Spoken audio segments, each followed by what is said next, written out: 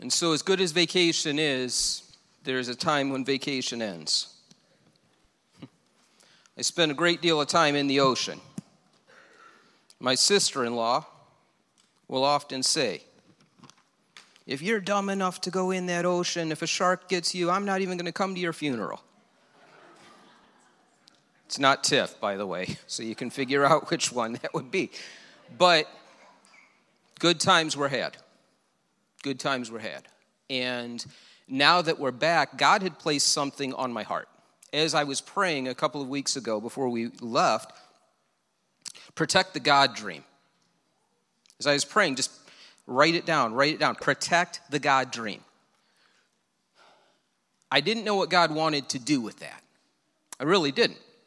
I was thinking about protection the way that I was when Liam was young. There was a movie, it's called Raising Arizona. You can get rid of that prayer when we're not doing it yet. And in this movie, Raising Arizona, the main character's name was Hi. And I remember that the lady, she had this baby, and Hi came running up, and he was all excited. And she's like, Hi, mine his delicate fontanelle. And I remember I was awfully protective of Liam's fontanelle, his soft spot in his head when he was a baby, maybe too much so. But when it comes to things of God, maybe I need to become more protective. He's been urging me. Maybe you need to look at it in a different way. Maybe you need to see it the way that God sees it. Last week, I heard someone speak out of the book of Nehemiah. And so this week, I began to read in the book of Nehemiah. If you do not know about Nehemiah, let me give you a quick recap. God's people had been taken into captivity. It was an exile. Nehemiah was a man who worked as a cupbearer to the king. He would taste food to make sure it was not poisoned. He was a confidant to the king. At a certain point, though, Nehemiah got word of what was going on back home. And I will be reading from Nehemiah 1:3 right now. Hanani, who he calls a brother, says this: the remnant that are left of the captivity there in the province, so back in the city where we're from, they're in great affliction and reproach. The wall of Jerusalem is also broken down, and the gates thereof are burned with fire. And so Nehemiah, it gets in his heart and it gets in his head, and later he approaches the king and he says to the king, if it pleases the king, this is Nehemiah 2:5, and if your servant has found favor in your sight, that you would send me unto Judah to the city of my father's sepulchres, that I may build it. See, there comes a point in your walk, in my walk, where you need to understand that it's time. That it's time. Dina was telling me about a sermon which was preached at General Assembly. And it went something like this. As the church, it's time to begin to rebuild those things that once were. What do I mean by that? I mean, there was a time when stores weren't open on Sunday. Do you know why? Because of the church. There was a time when they wouldn't sell wine on Sunday. You know why? Because of the church. There's a time when conservative Christianity could determine the outcome of elections, both local and nationally. It's time to go back there. It's time to realize who we are, who we're called to be, and not to be influenced by society, but to be the influencers in society, to set the tone of culture, to set a Jesus tone in culture that hasn't existed for a while. And so the work begins with Nehemiah. But here's the thing. Whenever you begin doing a God work, the enemy is going to start making plans to try to stop it. That's the truth. That's the truth. So Nehemiah chapter 4, verses 1-3. So it happened when Sanballat heard that we were rebuilding the wall, that he was furious, he was very indignant, and he mocked the Jews. And he spoke before his brethren and the army of Samaria, and he said, what are these feeble Jews doing? Will they fortify themselves? Will they offer sacrifices? Will they complete it in a day? Will they revive the stones from the heaps of rubbish, stones that are burned? Now, Tobiah the Ammonite was beside him, and he said, whatever they build, even if a fox was to go up on it, he will break down their stone wall. Give you a little history here. Sanballat and Tobiah, they were governors of provinces. They were serving under the prince of Persia. They were in a promised land that God was saying, it will be given to my people. It will be given to my people. And they do not like the idea that God does what God says he's going to do. And so they have an issue. When it comes to the enemy, he can attempt to fight against God's plan, but he cannot thwart God's plan. Here's what he loves to do. He loves to point fingers. He loves to point out what current circumstance is, and often he'll try to get in your head and he'll say, didn't your God say it would be like this, but look how it is right now. Well, here's a thing that he doesn't even understand. When he goes pulling that nonsense, what he's doing is he is speaking over the destiny that God already laid out. When he says, didn't God say it would be like that? Oh, it's going to be like that. It's going to be like that. But in this moment, what you need to do is you need to remember, what did God say? What did God say? Does it line up with his character? Nehemiah, that name, it means comfort of the Lord. What's wild about that is it doesn't say in the Bible that when Nehemiah stepped up to rebuild the wall, that's when he was given that nickname, Comfort of the Lord. It meant that the entire time. So when he was in captivity, it meant Comfort of the Lord. When he stepped up, it meant Comfort of the Lord. During the building project, it meant that. And when the final brick was laid down and the final door installed on those walls, it meant the same thing. I say that to the church because we need to take comfort. Now, sometimes we get the word comfort mixed up with relaxation. There is a difference between the two. I take comfort because I know what my God has said. I know what my God is going to do. It is no time to relax. It's time to hit the ground running. I need to begin to develop a joy in my faith. You often hear people ask, what is the opposite of faith? And people would say, what? Unbelief. But truthfully, sometimes, and it was this devotion I read that brought it right home recently. It said the opposite of faith is discouragement. Hebrews 11 tells me what faith is. This passage tells me what faith looks like. Let me break it down in a simple way. Give me that picture of that dog. Somebody had this dog and they have a skylight. The dog likes to nap in the sunlight. As you know, rotation of the earth and such, the sun will move. And so this dog throughout the day will get up and he will move to different places. What faith is for us would be the ability to know when to get up and when to get into the light. What faith is not would be laying there in the darkness thinking it's going to warm you up. It is time for us as the people of God to step into the light, to stay in the light, to chase that light. As soon as someone steps up, the enemy back then and the enemy now begins asking, what do they think they're doing? What do they think they're doing? Do I smell hope in the air? What's going on here? The Bible says the enemies were indignant. Indignant. Angered or annoyed to the point where you feel like it's not fair. What wasn't fair? What wasn't fair was the fact that the enemy knew that they were standing to lose something when God's people stood up. Before Nehemiah, the enemy took a whole lot of their time. He occupied a whole lot of real estate in their head. Before that, but the enemy knows that when God's walls are going up, that his walls must come down. The first words of this passage, when the enemy heard. Let me tell you something because it seems really strange. And I'm going to get really real.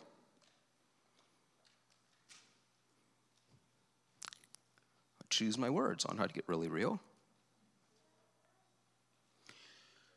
We tend to think that God acts in secret. We tend to not want to open our mouths about the things that are on our heart that we're praying about that we know that God can do. You ever notice that? You ever notice that? I grew up in an age of unspoken requests. And I don't know what to undo with an unspoken request sometime, because I need to be able, like if you're saying, we're going, well, what are we fighting for? Well, I can't say, okay, let's go.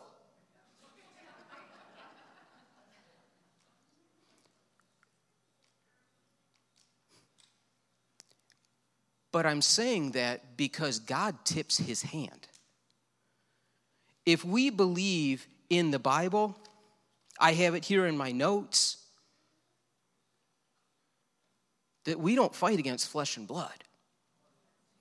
If it's about principalities and power, if we don't wrestle against those things, why do you think they wrestle? I heard Steve Furtick say, if it has value, it's vulnerable. If the enemy can see that something is valuable, that's what he's going to fight for. So the truth is that when God is doing what God is doing, the enemy is aware of what God is doing. And so why don't we get real with one another and say, this is what I am praying about, because this is what God's going to do.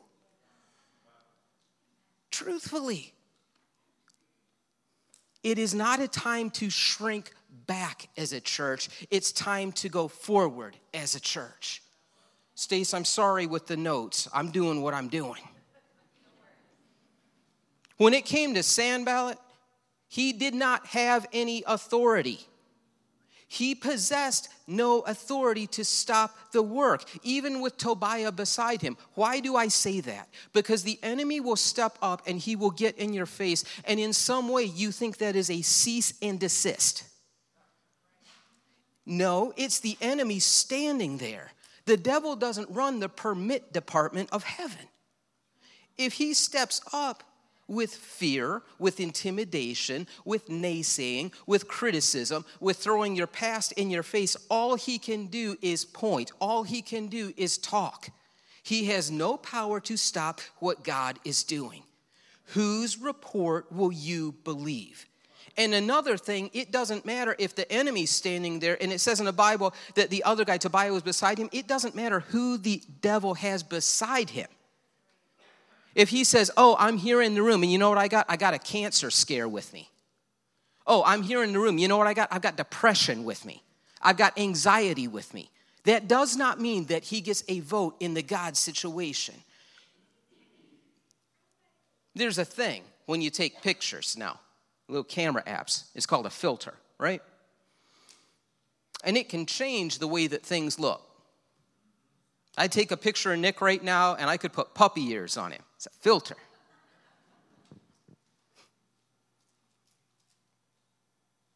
Don't let discouragement be the filter. Whatever you're looking at right now, do not look through discouragement at what God is doing. Because the extent of what the enemy can do besides talking is hold a filter in front of your face to say, see it this way. But that's not the way that it is. The title, Protect the God Dream. But here's the other part. This hit me hard when I was reading this. Nehemiah 4:6. So we built the wall, and the entire wall was joined together up to half of its height, for the people had a work. They had a mind to work, it says in the Bible. It was down for decades.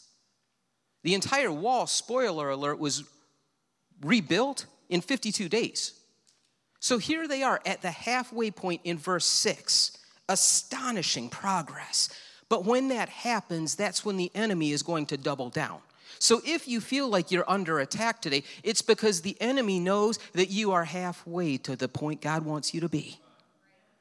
That you have made progress, that you're no longer sitting in the rubble. It's not time to draw back. It's not time to go back to Babylon. Here's a scripture we love in the church, Hebrews 10:38. Give me the beginning of that. Oh man, we love that, don't we? Check out the ellipsis part. But if anyone draws back, my soul has no pleasure in him. It's not time to draw back. When it comes to faith, faith is not, am I going to go forward or am I going to step back? I'm going to keep going forward. I'm going to keep going forward. That's the way it's going to be. When it's halfway, the devil's going to put right in front of you, think of all the people who have tried this before and have failed. Think of the people who have tried to repair a marriage, and it failed. Think of the people who tried to heal when they have been deeply wounded, and look, it didn't work for them. That's what he's going to do. That's his game. But don't stop. Don't stop. I heard a story. It was about a young man. He was 12 years old. His name was Igor. Almost named Liam that. Igor Sikorsky. His parents said to him that people who were very wise, people who were scientists, had found out, they discovered that human flight was impossible. And so, years later, this young man invented the first helicopter. He had this plant where I'm assuming he made helicopters. And on the wall of this plant, it said, scientists had determined that due to a bumblebee's body, shape, and weight, and the small amount of wings that it has to its body, that it would be unable to fly scientifically. But the bumblebee is not aware of these facts, and that he flies anyway. And I feel like when it comes to all the things that the devil says to you, every reason it cannot happen, just say, my God makes it happen. Everything that says you can't go forward, watch me. Oh, what was that? I can't hear you because I'm over here. We need to come to a place in faith where we aren't just on the receiving end, but we are on the going forward end. That's how God empowers us. Bible says Sanballat was furious. Get real again, church. How many people have been going forward and have been stopped by someone in the church saying, hey, I just got to let you know, so-and-so's really mad at you. There should be a whole class in pastoring on that. I'm just going to be real. The devil will try to hold that over your head. Don't go forward, somebody's mad at you. Don't go forward. Stay where you are. The God wall's going up, though. It's going up. The enemy wants to say to you, be quiet. Sit in the rubble. Don't speak up. Don't speak out. Don't do anything. Don't make waves. You just eyes forward. You can go to church, but don't try to change the world. You can go to church, but don't try to share your faith. You can go to church, but do not do anything that is politically incorrect. You can. Well, here's a statement. If God's word says it is a sin, it is a sin. Let me go farther to say this. That the same sin which darkened my soul that Jesus Christ forgave me of is no shade darker than anyone else's sin. And if the devil is a deceiving devil, it's time for the church to stop thinking. Again, we don't wrestle against flesh and blood. So why is it that we will single out entire groups of people that are captive of sin and not just call it for what it is and not say that they need the same freedom that we needed? I say that because Jesus ministered in love, right, Dina? In love. And we can be as powerful as we want to be and roll over whoever we want to, but will they see the cross?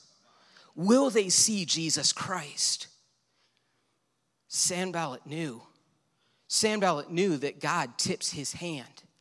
He knew that God does not hold back what he's doing. Don't stop halfway. Don't stop halfway. The enemy begins to get in their head, though, and check this out.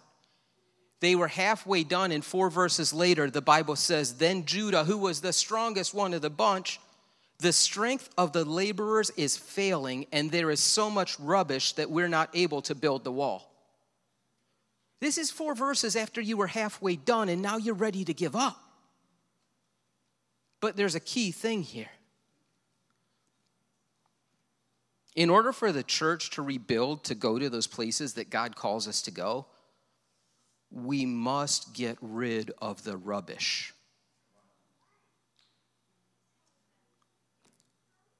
I don't know how much more clear that can be.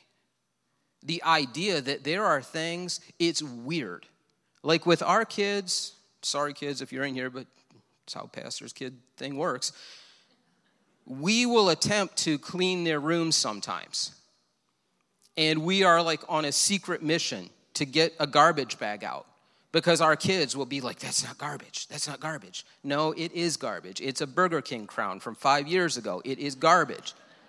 We have this way, though, like even as Christians, when God is trying to take out the trash of digging through it and saying, but God, that's not garbage. I need to keep that. God, this is important to where you're taking it. God, it is time to get rid of the rubbish.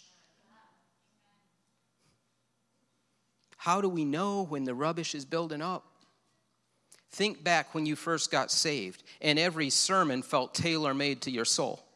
Every devotion you read just carried you on a glory cloud throughout the day.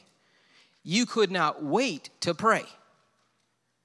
And now we get to a place where we don't want to hear that sermon because I don't like what they're saying. It gets on my nerves. I don't have time to pray like I used to. And when I read the Bible, I'm just not getting anything out of it anymore.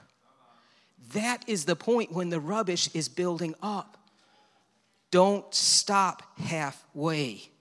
When the enemy cannot accomplish the task alone, he will do something. Because notice that all these verses leading up, you had this guy standing on the ground and he's just ripping on them. Just tearing them up. Mockery and criticism can come from the outside, from the enemy. But when the enemy really wants to get to us, he'll work us from the inside. Let me turn that a little more. The world can bark, and we expect it as a church, but when the enemy really wants to start tearing us down, he'll pit us against each other. He'll do it from the inside. He'll do it. In verse 12, chapter 4, it says this. So it was when the Jews who dwelt near them came, they told us 10 times, from whatever place you turn, they will be upon us. And so while Nehemiah and the crew is building, this other crew who decided not to work would come and tell them at any turn, anywhere you go, any way you turn, they're going to get you.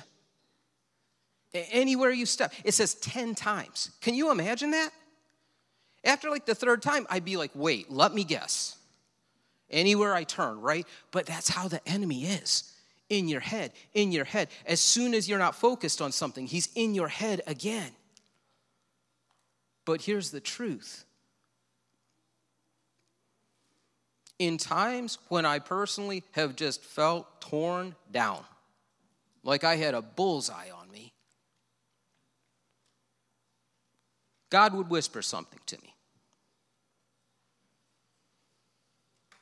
Those people that I just was talking about that would come, 10 times people, they chose to place their camp between where the work was going on and the enemy. And often God will challenge me and he will say, where the criticism flies, where are they camping? Where are they throwing their tent down? Because the thing is, when you get between God's work and the enemy, you are going to echo the enemy. That in itself would preach, because there are some of us who are in a place where God is saying go forward and we're saying I can't yet. God is saying go forward and do what I call you. I can't yet. And I'm telling you, you are either on the wall building or you become a critic. Those are the two ways when it comes to the kingdom. I have been on both sides of it, and I'll tell you what, one of them's no fun, and the other one can hurt sometimes. But I'd rather be on the one that can hurt sometimes and standing for God than to be the one pointing fingers.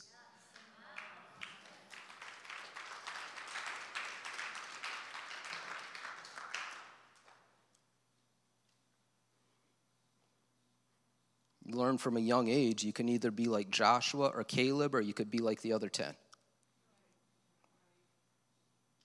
Learned it on a flannel board.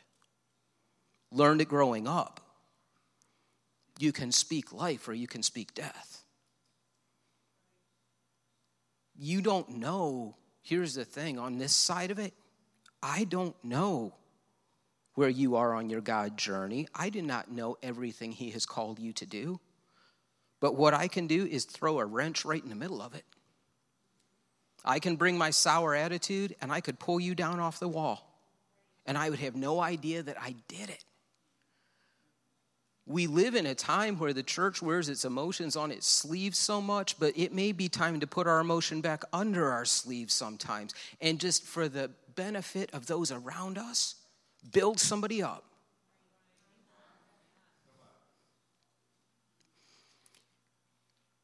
If there was an alternate title, it would be "So the enemy heard you were building a wall." I say to everyone here that there is a Nehemiah in each one of us. Going to be ending, and I'm going to ask you this question. How far along are you right now? Most people, if we were honest, would be like, I don't know.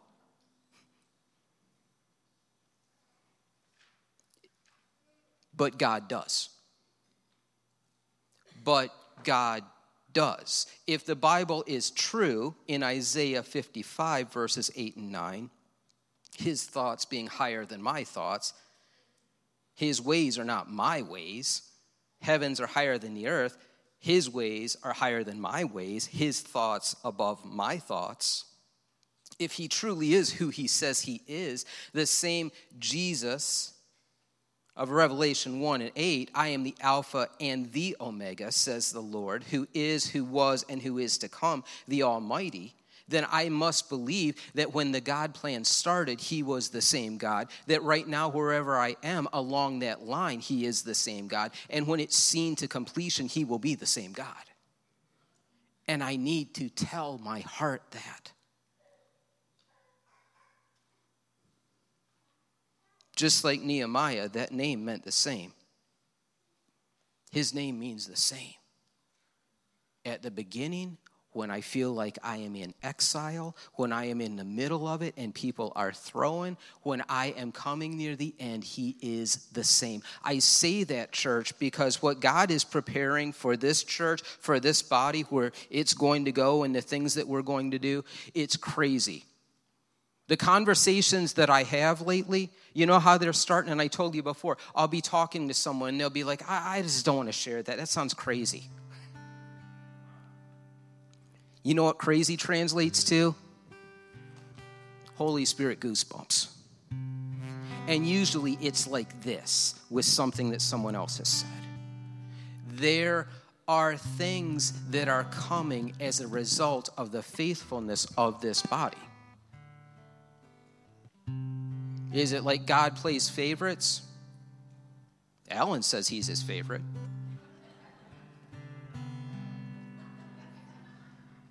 It's that faithfulness says, God, I want more. God, I want more. And you can do it. If you'll stand, we're going to pray.